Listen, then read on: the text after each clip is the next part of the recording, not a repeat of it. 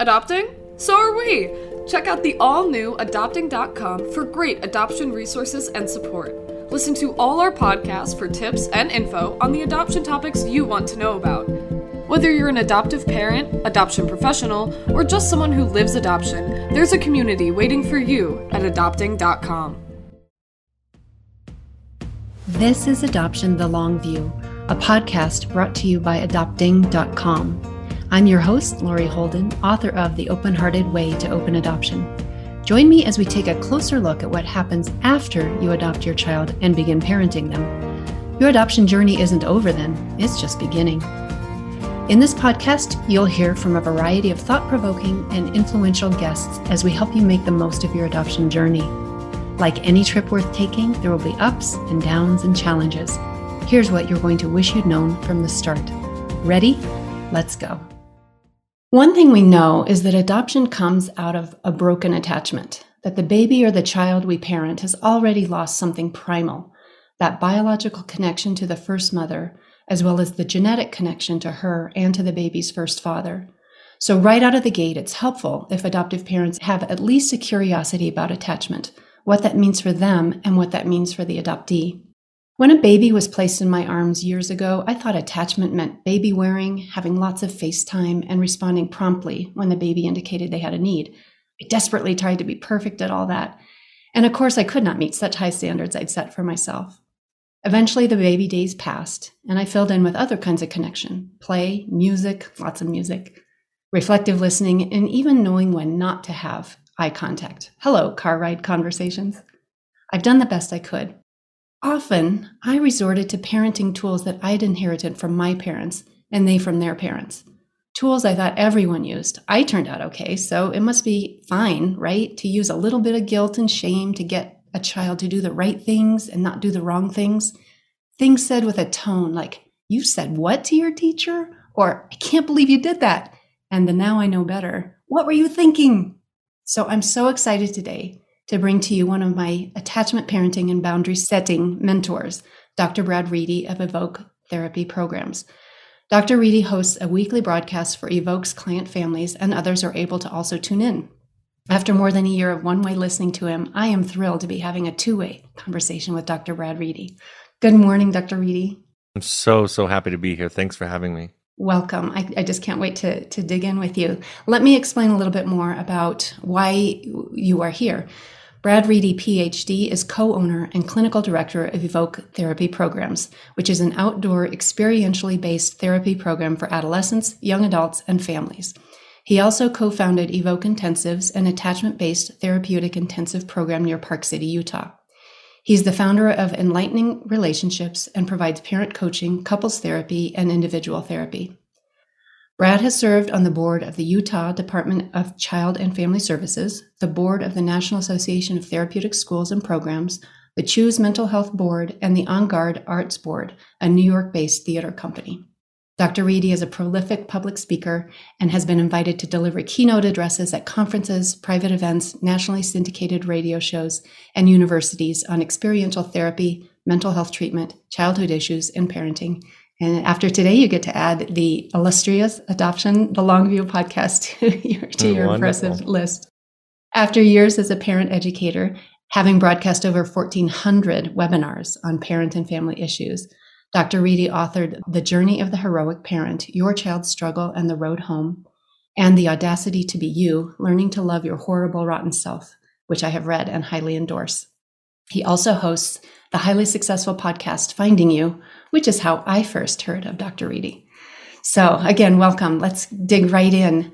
Do you find, Dr. Reedy, that adoptive families are overrepresented in the families that you see in wilderness therapy and other Evoke therapy programs?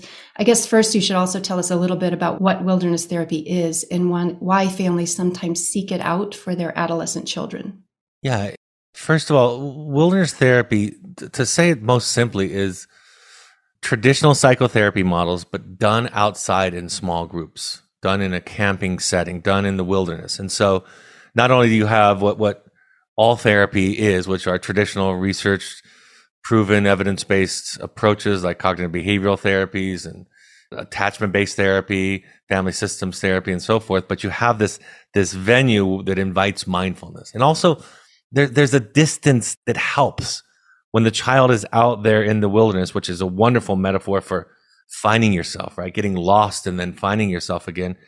That separation gives the parents and the family an opportunity to reset, to look at themselves without the ping pong reaction that we often have in our relationships and our discussions and our escalating arguments and conflicts that are repetitive. So it really gives everybody a chance to look inward at themselves, particularly the parents. And we think of ourselves as a parent program as much as we do an adolescent program. So 2 months out in the wilderness in small groups, doing psychotherapy, practicing mindfulness, experiencing the benefits of being outdoors and unplugged and away from screens.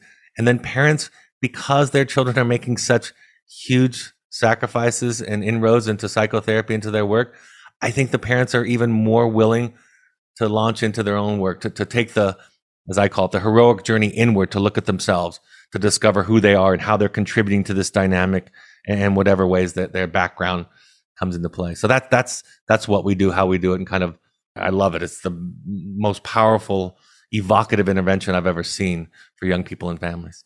One thing that I heard you say once is that one of the benefits for the adolescents who go is that they can't negotiate with nature. And that really struck me as how you can get into these patterns between parent and adolescent, and the negotiation becomes the habit and the pattern, and you can't break out of it. And this is the nature is part of the healing too. Yeah. I mean, I learned that lesson when I'm out there, because I want to go out there in this pristine setting and pull up in my vehicle and get out, sit around a beautiful campfire and do psychotherapy. But there's mud, there's rain, there's bugs in the spring and summertime. And so you have to surrender.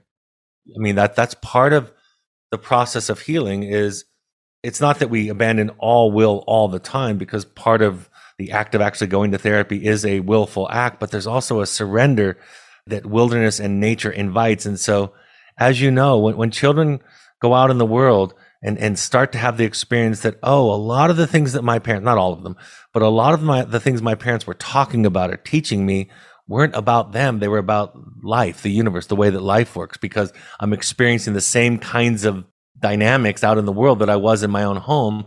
The child starts to internalize those lessons, because they can't marginalize the lesson as, well, that's just dad's opinion or mom's opinion.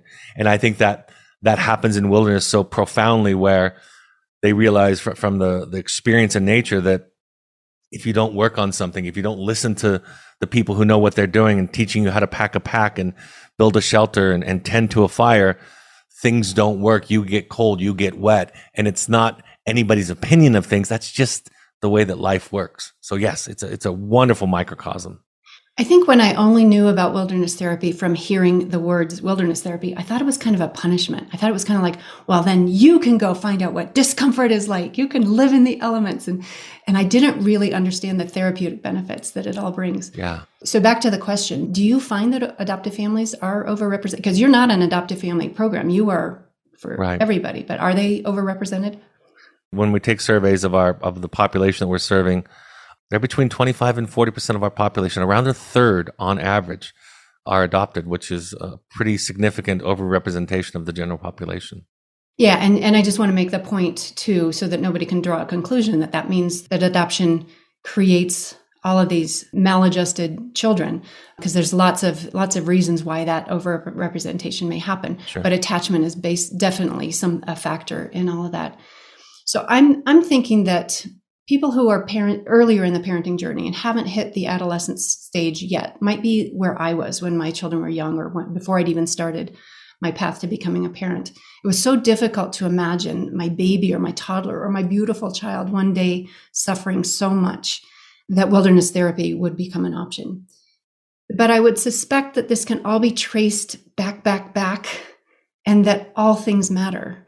It doesn't start when you fill your arms. It doesn't start when the child has their first indication that there's a bigger issue than you're ready to deal with. The capacity of us as parents matters, and our own attachment stories matter. Why is it that people should start paying attention to our own inner workings as humans, no matter where we are on our parenting journey? Every child is its own being. Adopted families, I like to say, are in a lot of ways like all other families, and of course, they're unique. There's one specific event, one specific process that all adoptive families share, which is the adoption, the giving up and the adoption of the child. And so, I have 4 children, none of whom are adopted, but it's been my life's work, and I'm working in it still, to see each one of them uniquely and different. And they require and stretch me in such different ways. So I think with adopted families, with children that are adopted, you have this variable that you can see, that you can, as a therapist, you're always on a searching expedition. You're lifting up rocks and looking for things. And adoption is one of those areas that you're for sure going to look at, that you think, okay, I know this happened. And this, children say when they first get with us, a very common trajectory is children that are adopted say, my adoption has nothing to do with my self-medicating, with my anxiety, with my depression, with my self-harm. After reading a book or maybe completing a writing assignment about adoption, 2-3 weeks in, they'll say, adoption is all of it. There's nothing else that has affected me besides this adoption. And of course, we find some middle path, some middle ground to that. It's one of the puzzle pieces.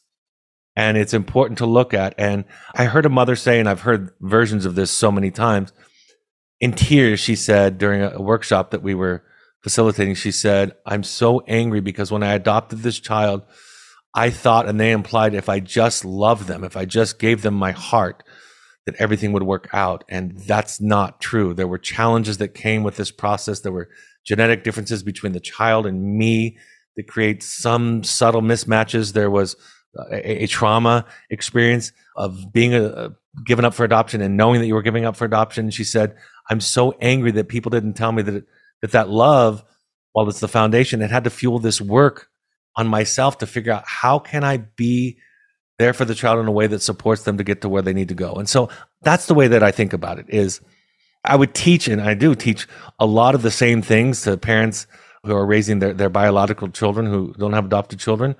But specifically with adoption, that there's something there that creates a unique experience for the child, and it's going to stretch you and pull you and expand you in different ways. And that's what this work is becoming the container, becoming the supporter, becoming the facilitator of a child's upbringing. And that requires work. That doesn't come naturally. It doesn't come naturally to me as a father of 4 very, very different children. And it doesn't come naturally virtually to everybody that I meet. Some maybe it does, but I don't work with them. It is a process that requires us to expand our capacity.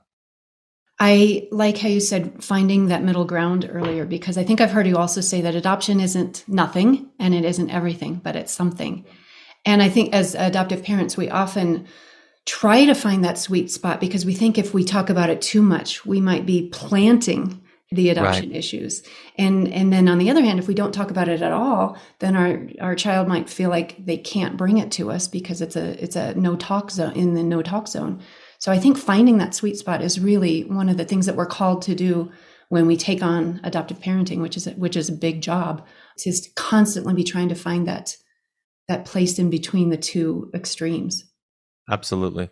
I was talking with somebody about transracial adoption years ago, and they were describing that one of the great wounds in transracially adopted children and families is that the parents are projecting onto the child this idea, this sense that the child should be grateful that they are living in a home with loving, caring, attentive parents, and that the child has its own experience, which includes trauma, which includes, in the case of transracial adoption, a parent that may not and does not look like you. And when I was listening to this person I was talking with in an interview, and I was thinking, that's the same with our children. My daughter said the other day, my 15-year-old said a couple of weeks ago at our dinner discussion, just our casual discussion, she said, I'm the only one my age, because both of my parents are therapists and my sister's a therapist, who knows that we all have trauma. Everybody has trauma. She said, I could leave this family with the specific complaints I have about my parents and the trauma that they've created, and I would get to a new family and there would be new trauma. And that's the work of being human. So I think there's things that are the same. I think there's things that are different. And I think the requirement is the same. The requirement is you have to go inside and find yourself as a parent. You have to, just like you said at the very outset, we mostly do versions of what our parents did, the things that we liked, and we try not to do the things that they didn't do, but that creates its own kind of challenges and mess too. And so the work is a lifelong process of knowing yourself, of understanding that your truth, that your context, that your background isn't the truth. It's just one possibility, and you have to figure out how to adjust to each child, and not just each child, but each child through the developmental process too. So it's a lifelong work for both of you. And as they're developing, you're also developing. It's not like we Right. reach a certain age and we're done. We're still figuring out the newest stages of our lives, our own lives. That's right. Let's talk a little bit about boundaries, because knowing yourself is kind of also knowing your boundaries. And boundaries is an added element that adoptive parents have, because often we have birth parents either present in our lives or present in our child's thinking and hearts. If they're not actually present, they're there in one way or another. So figuring out the boundaries, especially with contact of birth parents, birth families. Can you just talk to us a little bit about the principles of healthy boundary setting? I think this is true of all families again, but speaking specifically to adopted families, I think one of the energies that comes into play that challenges boundaries, I'll say that first, is that the parent is inclined to think they have to make up for something. I have to give something extra to this child. I have to compensate for this wound that they have of being put up for adoption, is the energy and the thought that comes into it. And that energy, of course, sometimes makes the boundaries difficult, right? The parent has a hard time saying no and saying, I'm uncomfortable, or this is my line, or I'm not willing to allow this, because the child gets upset and hurt and sad and frustrated by those boundaries. And the parent is compromised then. The parent thinks, I can't let them suffer. And not only with the adoptee, but also with the birth parent. We do feel such gratitude for finally being made a parent. And so we may feel like we have to give back, and that makes the boundaries foggier or less easier to discern. Boundaries it's really the equivalent of knowing yourself and knowing that it's your responsibility to take care of yourself. One of the hardest lessons of my life is realizing that, yes, I have a therapist and I still go to therapy, and I have a supportive wife who's amazing, and I have a wonderful network, but ultimately I'm responsible for my happiness and serenity.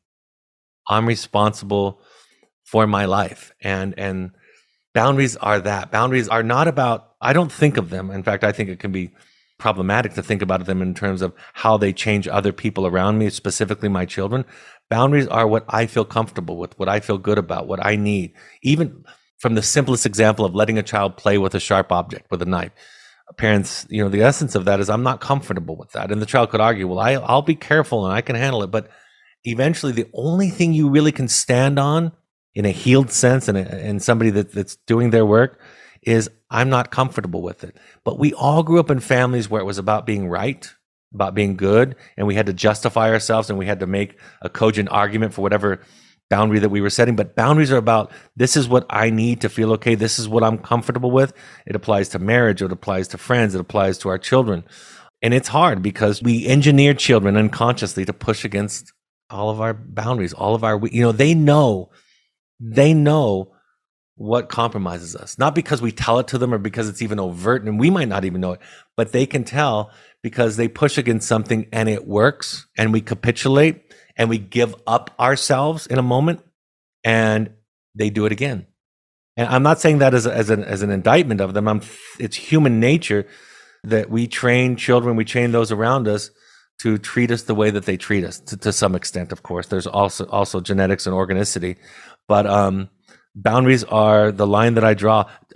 My favorite moment was, we were at a wedding last summer with I call her my fifth child, my ex-wife's daughter, who my children all call themselves brother and sister.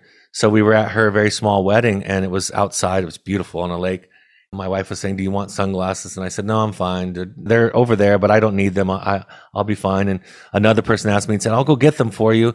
And my oldest son, who's 30, said to everybody around me, he said very clearly and humorously, he said, he knows himself. And that was a simple way of saying, I can take care of myself. I've set this boundary, and people are trying to, in the spirit of what they would call kindness and love, overstep it. But I had stated very clearly, like, this is what I'm comfortable with. I know where it is. I can get it if I need it. So I think boundaries and knowing yourself are siblings, right? They're the same thing, just a different way of looking at the same phenomenon. And I think as the less clear you can be on your own boundaries, that may stem from the less you know yourself. So the more clear you can be on the boundaries, the more you know yourself, the less you feel the need to negotiate and explain what those boundaries are. And that's one thing, doing it with your child. It's a different thing because of the emotional charge around it, doing it with birth family members.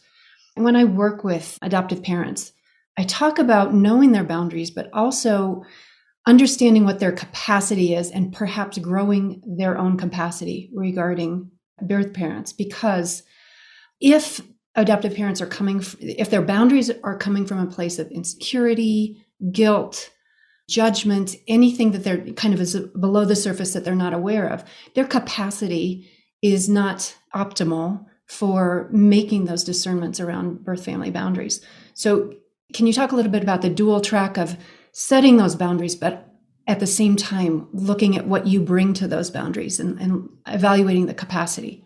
Yeah. One of my favorite stories that I talk about, the journey of the heroic parent, is an adult child graduating from our therapy program, 22, 23 years old, and asking their parents who lived in Canada to bring a brand of cigarettes down after graduation so that they hadn't smoked in a couple of months in our programs and they wanted to have a cigarette.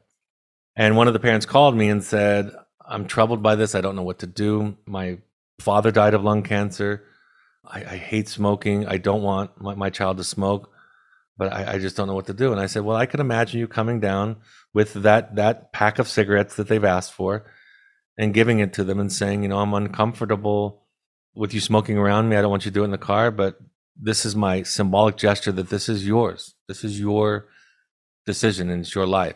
I could also imagine you coming down to the graduation experience and saying, I didn't bring those. I'm not willing to participate in buying and getting you your cigarettes. If you want to do that on your own, that's your life. And so the boundary is, like you said, it's where it's coming from. If it comes from a place of fear, control, anger, resentment, insecurity, virtually you can't get it right. If it comes from a place of love and capacity and awareness, kindness and creativity, you can't get it wrong. So it's about, like you said, it's about understanding where it comes from, because a lot of people will use boundaries to control and manipulate people. And the very behavior itself doesn't dictate the quality of the boundary. What dictates the quality of the boundary is exactly what you said, where it comes from. A psychologist asked me one day when I was giving a talk on codependency, she said, how could you possibly suggest to us that we tell a mother to kick her opiate addicted son out of the house at 22 if the possibility is that he could die? And I said, I would never tell a mother what to do in something important like that, ever. I said, what I would do is I would help her heal her codependency, get a sense of her boundaries and where they're coming from and what her healing is. And then she would decide. So I love what you said, where it's a deeper process. And that's why boundaries, like a few things, are so difficult to talk about and discuss, because it's nuanced, it's subtle, it's internal. It's not defined by, in my work, you don't come to me and ask a question about how much screen time should I give my child and I have an answer. We have a dialogue about it. I want to understand where you're coming from. What's your goal? What's your intention? Who are they? How old are they? Where are your fears coming from? Where's your anxiety? Where's your anger coming from? That will then reveal who you are. And then from that place, just like you said, comes your truth, comes your boundary, comes your line in the sand. And nobody in the world, including me, gets to say, well, that's the wrong boundary or the right boundary, because it's yours. It's you. It's who you are. So it's a lot less about what you say when a birth parent wants to add more visits or more frequent contact or some other request that doesn't feel right to you. It's less about what you say in response than how you get to your response. It's the internal process of that. Right. And a lot of people, it's easier to talk about what to say. That's an easy discussion to have. Like, tell me what to say. What should I say? What should I do is the question that's presented to me, all the time in therapy. And my answer is, well, if I'm going to use the word should, I don't like the word. And I tried to use it as little as possible. But what I will say is, I guess you should be yourself, whatever feels comfortable. And then whatever you say will be okay. It's appropriate. And how they respond to it won't be an indication of whether or not you've said it the right way. It'll be an indication of where they're at in this process. So yes, absolutely. That's the shift in healing. The shift is from being right and good to being a self. I talk about this in my work, you don't get to be right anymore. You don't get to win anymore. But you do get to be a self, which is so much better. Yeah, I love that. You don't get to win, but sometimes you just get to choose the best way to lose. Choosing how to lose is one of the most liberating ideas that I've learned from my therapist, is that you get to choose how to lose. And I repeat that to myself almost every day in circumstances, either professionally or personally. I get to choose how to lose because I'm wired, or trained, I should say, to win, to be right, come out on top, to be justified as a person instead of just to be myself. Yeah. In one of your podcast episodes, you took on a super common way that parents try to guide their child's behavior, which included my parents and which included me with my own children. And that method is using guilt and shame. And you said, I'm going to quote you here. You said, if I could wave a magic wand, I would erase shame and guilt.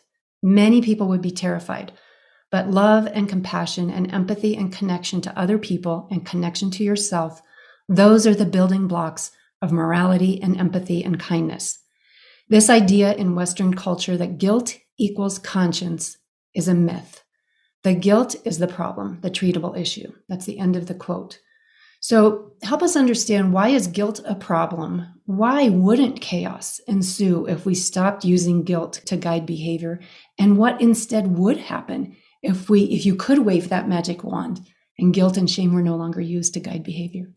I think a lot of people get distracted by this simple idea that sometimes is taught in self-help, that shame is feeling bad for who you are and guilt is feeling bad for what you do. And while that may be true, it's irrelevant, because guilt causes one to hide. It causes your authentic self to be compromised.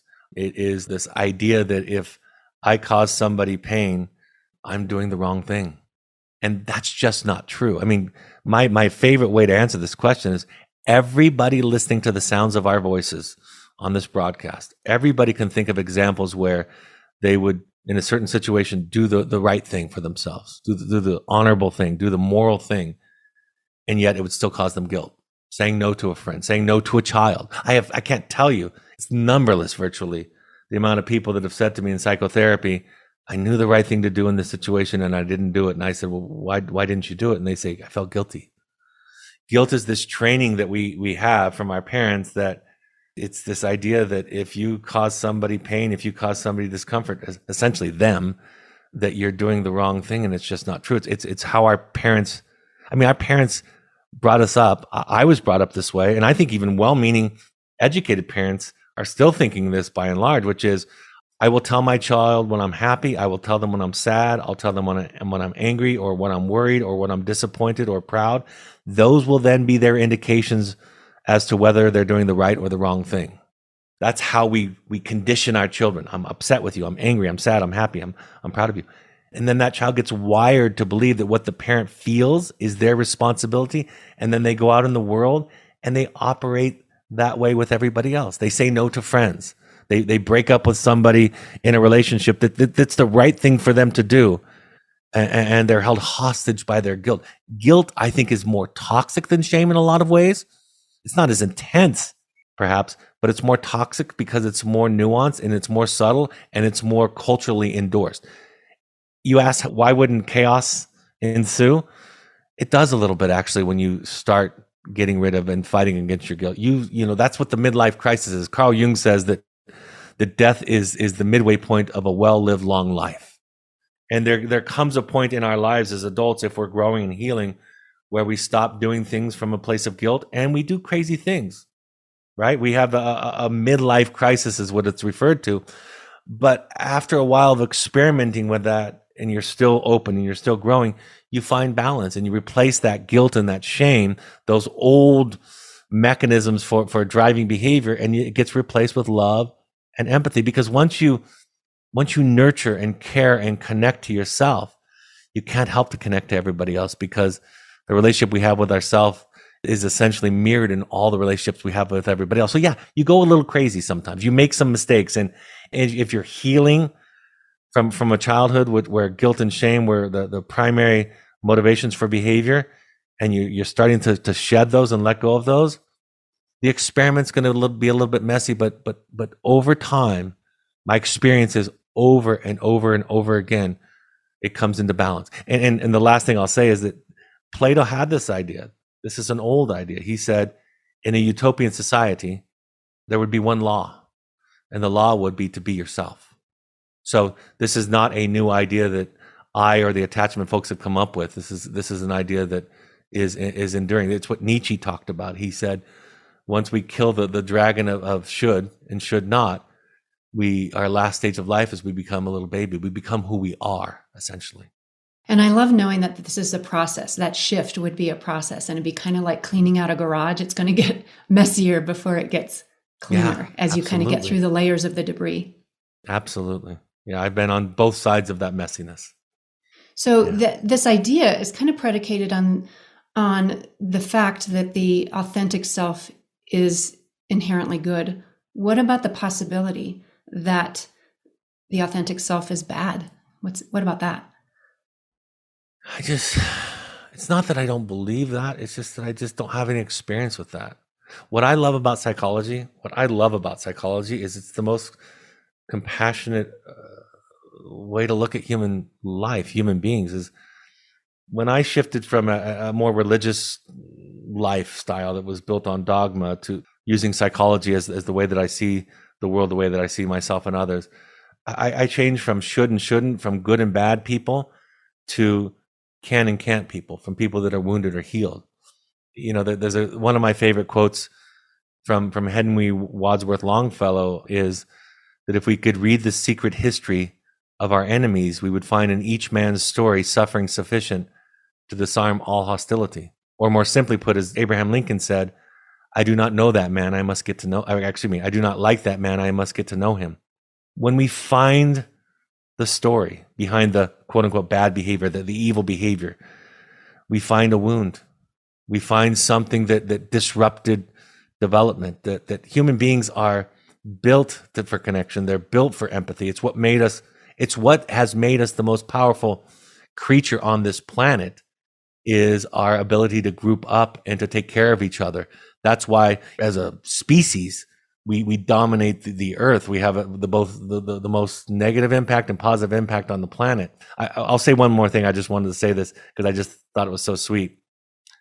Somebody told me a story recently, some novel that they were reading about, where you could get into the mind of a dog, and the dog was asked, what do you find most peculiar about human beings? And the dog said, in this make-believe story, I find the most amazing and peculiar thing about human beings is their capacity for compassion and love. They have the most capacity for compassion and love. So I guess, Lori, my answer is, I just don't have any experience of pure evil. I don't have any experience. One of my favorite philosophers, Charles Eisenstein, said, we need to understand that evil is a consequence, not a cause. And I just believe that. And maybe I should just end with saying, because I've done bad things, evil things in my life to people that I care about, innocent people in my life. And through my own work, I realized that all of those evil things that I've done, all of those bad things that I've done to hurt people in my life, came from a scared, hurt, and wounded place. Yeah, and I suppose if we were to look back at some of the heinous acts in human history, we could probably tie all of those back to some sort of trauma.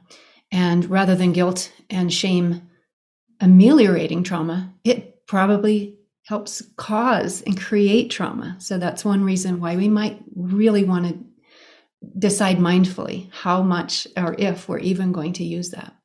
So it seems like about at least once an episode, we say around here at Adoption the Long View to do your own work, people. And in the same episode of yours that we just talked about, you said that the real work of attachment is compassion and self-love. For so long, I thought, as I said before, that attachment meant baby wearing and being really responsive when my child had a need. But what you're talking about in this sentence about attachment as compassion and self-love is that it's deeper, it's longer lasting, it's more than just eye contact and meeting needs and meeting bids for connection. So why are compassion and self-love at the root of it all? Well, first of all, because when you have compassion for yourself, I'm assuming that that's based on some knowledge of yourself. It's not an ignorant thing. It's not just generic, I love people, I love the universe. It's you've come into contact with who you are. And typically that means that you've come into contact with parts of yourself that others have suggested to you are unlovable. My favorite story, I use a lot of stories to teach, and I'm sure most of your listeners have read the book or watched the movie or seen the musical Les Miserables, where the escaped prisoner in one scene accosts a bishop, attacks him, and he steals his silver and then is brought back by the police later that morning. And the police say, "We found this man leaving your property with all the silver. We assume he's stolen it from you." And the bishop says, in an act of pure compassion to the prisoner, he said, "You silly fool, you left behind the candlesticks, the most expensive part. Don't forget these." And he gives them to them, and then the police excuse themselves. And this moment that Victor Hugo wrote is about when you experience compassion, when you experience being loved as you are, not just the pretty parts and the smart parts and the talented and successful parts, but the parts that are ugly or the parts that people tell you are stupid or dumb or whatever it is. All you want to do is give it to everybody else. And so it starts with compassion toward yourself. It starts, if you have self-compassion, then when you make a mistake, you can say sorry, even to a child, which I think is a really important thing. You can own up to things. You can be accountable because you don't have the defense up protecting that idea that you need to be good all the time. So it starts with compassion toward yourself, and then inevitably, without variation, a person who experiences deep, profound compassion towards them and they're able to absorb it immediately wants to share that with everybody else. You want to give that to everybody else in the world. And the thing about bringing it back to the parenting, when I hear parents talk about certain decisions, behaviors, parenting decisions that they make with their children, I always look for the deeper process about connection and attachment and seeing themselves and being a person, because again, the top level behavior doesn't describe really what's going on. I can respond to my child's cries, but if I'm responding from a place of fear, if I'm responding from a place of unhealed trauma in myself, I will overattend in some ways, right? I can overattend to them. I can listen to my teenage children yell and scream and call me names because when I was a kid, I wasn't heard. And therefore, I don't want to cause that wound in my child too. So I'll let them mistreat me or abuse me past the level that is good for me. And so I always say, it's not about where you draw the line. It's about how connected you are to yourself, because your child, if they grow up in a home where there's a healthy self of a parent, they learn what it means to be human. And that's the lesson we're trying to teach them. So it's deeper than the decision that you make about if they can go out on Friday or if they're grounded, if they skip school or whatever it is. It's not about that. It's, do you see them clearly and what they need? And that ability will be based on how well you see yourself. And that ability to see yourself will be based on how much compassion you have for yourself. Because if you don't have compassion, you're going to not see a whole lot of things about yourself because you'll judge yourself too much. And so you'll push into your unconscious, into your shadow, all those parts about yourself that you've been taught that are unacceptable. That's kind of a convoluted answer to the question. I hope it answers it. But those Absolutely. are my thoughts. And you've led me into another question I want to ask you, which is to talk about the subtitle of your second book, which is called The Audacity to Be You. We'll have all of these links to your work in the show notes, but remind us, what is the subtitle of that book and why did you choose that? Learning the subtitle, I loved it as a title too. So but I got it in the subtitle, is Learning to Love Your Horrible, Rotten Self. My therapist used to say, and I've been seeing her since 1999, so that's 24 years now. And in the first several years of therapy, she used to just make that comment very playfully about my horrible, rotten self. And what she was teaching me and what I'm trying to show the reader is the things about yourself that you have come to believe are unacceptable, are horrible, are rotten, aren't that. Again, they might be expressions of a wound. You hurt people. So that the hurtful behavior that you project out into the world comes from a hurt place. And so learning to love your horrible, rotten self is the key to, I don't want to be too ridiculous, but it's the key to the universe. People always ask me, it's Ram Dass says this idea that we can't counteract the idea, the feeling of I'm not good, I'm bad with I'm good.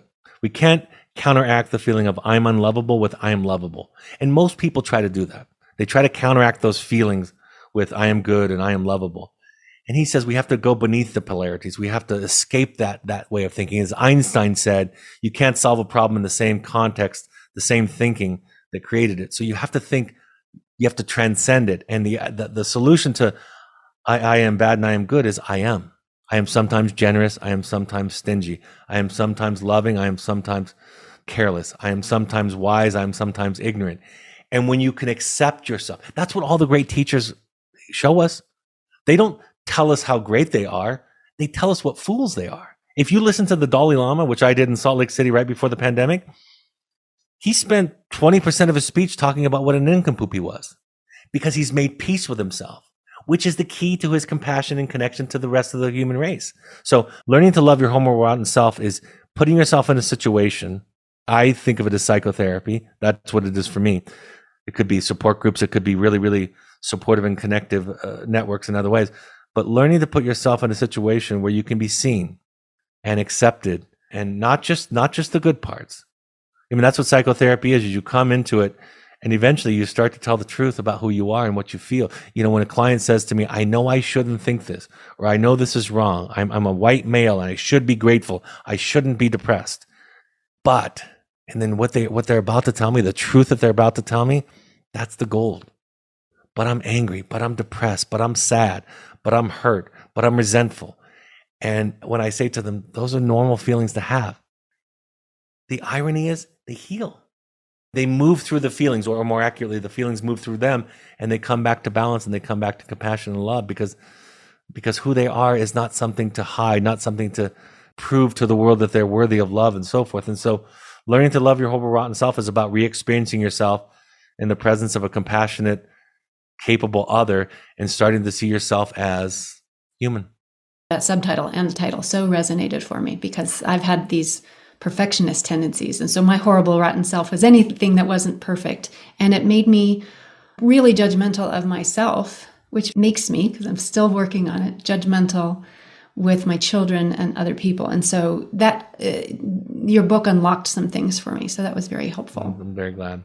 Let's talk a little bit about codependency, because I'm thinking, isn't that a term for people who have some sort of addiction that's so negatively impactful to them that they need help with it? What is codependency? How does that fit into our That's where the word was, the context where the word was first coined. But codependency is basically arises from a fractured attachment, some kind of attachment that was broken or harmed, and essentially it is that I see myself through another person. I see my value through another person. I see my worth. I see even my goodness, my badness through another person.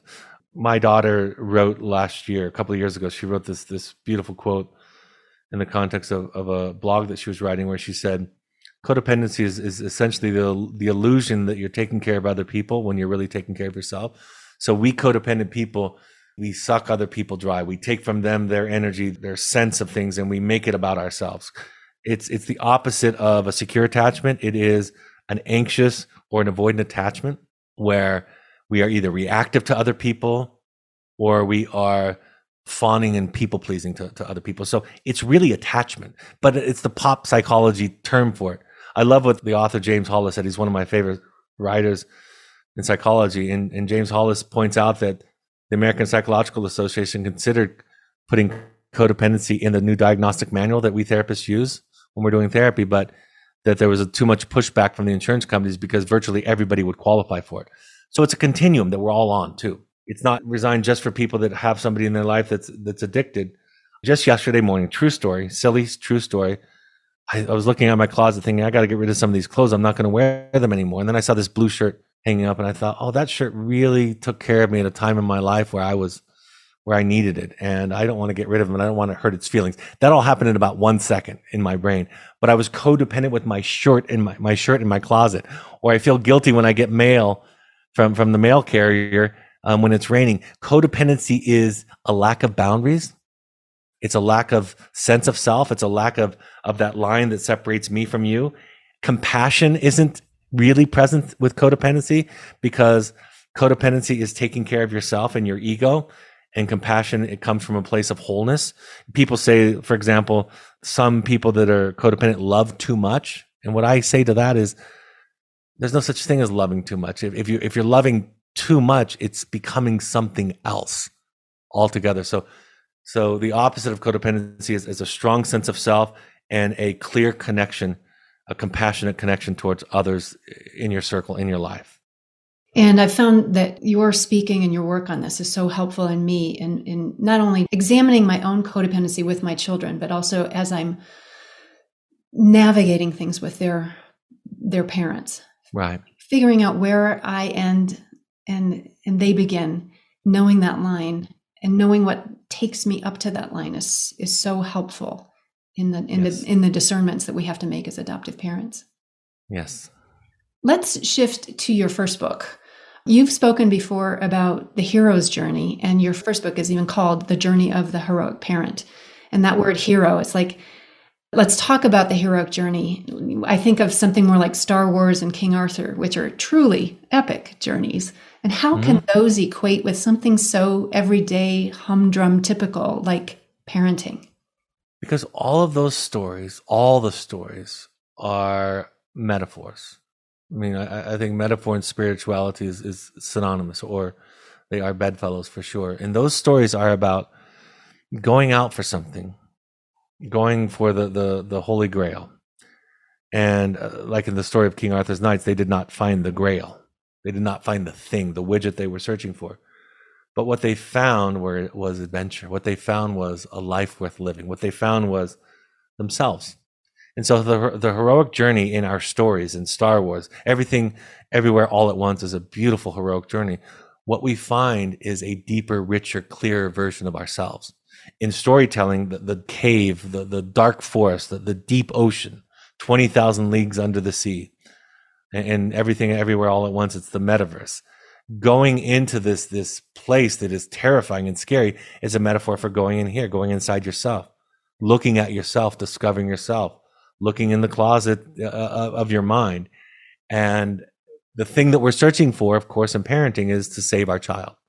You know, I would do anything. I'll walk across cut glass for my child.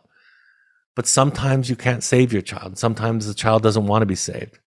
And sometimes you do save. Sometimes you do contribute to their being saved and their healing. For sure, that happens a lot of the time. But ultimately, the only thing that happens that can be guaranteed by this process, if you do it honestly and courageously, is you find yourself. And that's really what all of these stories are. That's where they come from. They come from us. All the stories about the gods, the goddesses, the great epic tales come from inside of us because they are a story of the human condition, of this striving for something. And really, a good Hollywood movie often doesn't end with the hero getting what they're looking for. It ends with them having a greater, deeper sense. And you feel that at the end of those movies. You feel like, okay, they didn't get the girl. They didn't get the job. They didn't get the heavyweight championship of the world like in Rocky 1. But what they found was so much better, so much deeper, so much more transcendent. That's why something like the story of Superman in the movies is really just a story of coming back to ourselves. And that's an everyday process. So what is the metaphor that kryptonite and dragons and rodents of unusual size are in our journeys? Guilt, shame, fear. You know, in Star Wars, they made it pretty clear. After his wife died, Anakin Skywalker, in his incredible, unsoothable pain, gravitated toward the dark side, which was gravitating toward anger and control. You know, Darth Vader didn't think he was causing the problems in the universe. He thought he found the solution to suffering. So it's our attempt to avoid suffering. That's what happened in Everything, Everywhere, All at Once, right? Is the main character, the daughter. She's perhaps the secondary character. She had gravitated toward the dark side because when we get hurt, we try to prevent that hurting again, and that prevention causes all kinds of symptoms. And conversely, I always used to ask my students, what was Yoda's solution to pain? And the answer is feeling it. He felt it.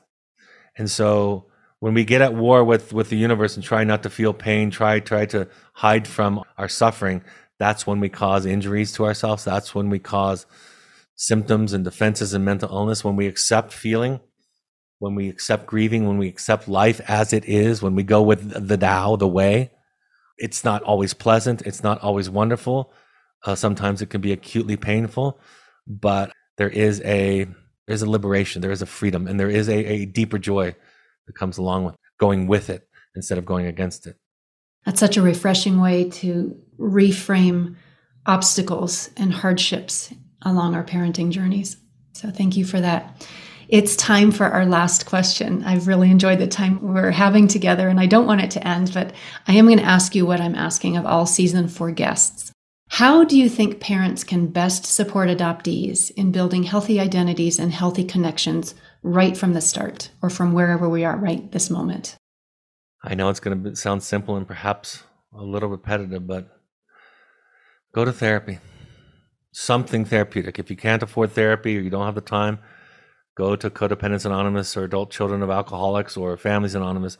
Go for a therapeutic process where the task is not to be good or have all the answers, but to find out and be in touch with yourself. I was just talking to a very close friend this morning about this, a young person who just had a child, and I said, we were talking about therapy for a few minutes, and I said, doing your own work is the best. Right now it's fun because you have this beautiful little infant child and everything is wonderful, and he's sleeping and eating well and safe, but it's going to get vastly more complicated. So my answer is do your own work. Always do your own work. Anne Lamott, the novelist, said the most profound thing that we can do for our children is to do our own work, to do our own healing. And that's my answer, and I'm standing with it. I am a fan of do your own work people too. So thank you so much for spending this time with us, Dr. Rady, and sharing all of your hard-won wisdom and insight on parenting. Thanks for having me. And being a self. Thank you. Thank you. And a special thanks to adopting.com for producing and sponsoring Adoption the Long View. Find this and other adoption resources at adopting.com, and consider joining other savvy and generous listeners by sharing this episode with others who will benefit from the insights of our guests. Make sure to subscribe and give this episode a rating wherever you listen to help us grow. With each episode of Adoption the Long View, we bring you guests who expand your knowledge of adoptive parenting. Thanks to each of you for tuning in and investing in your adoption's long view. May you meet everything on your road ahead with confidence, curiosity, and compassion.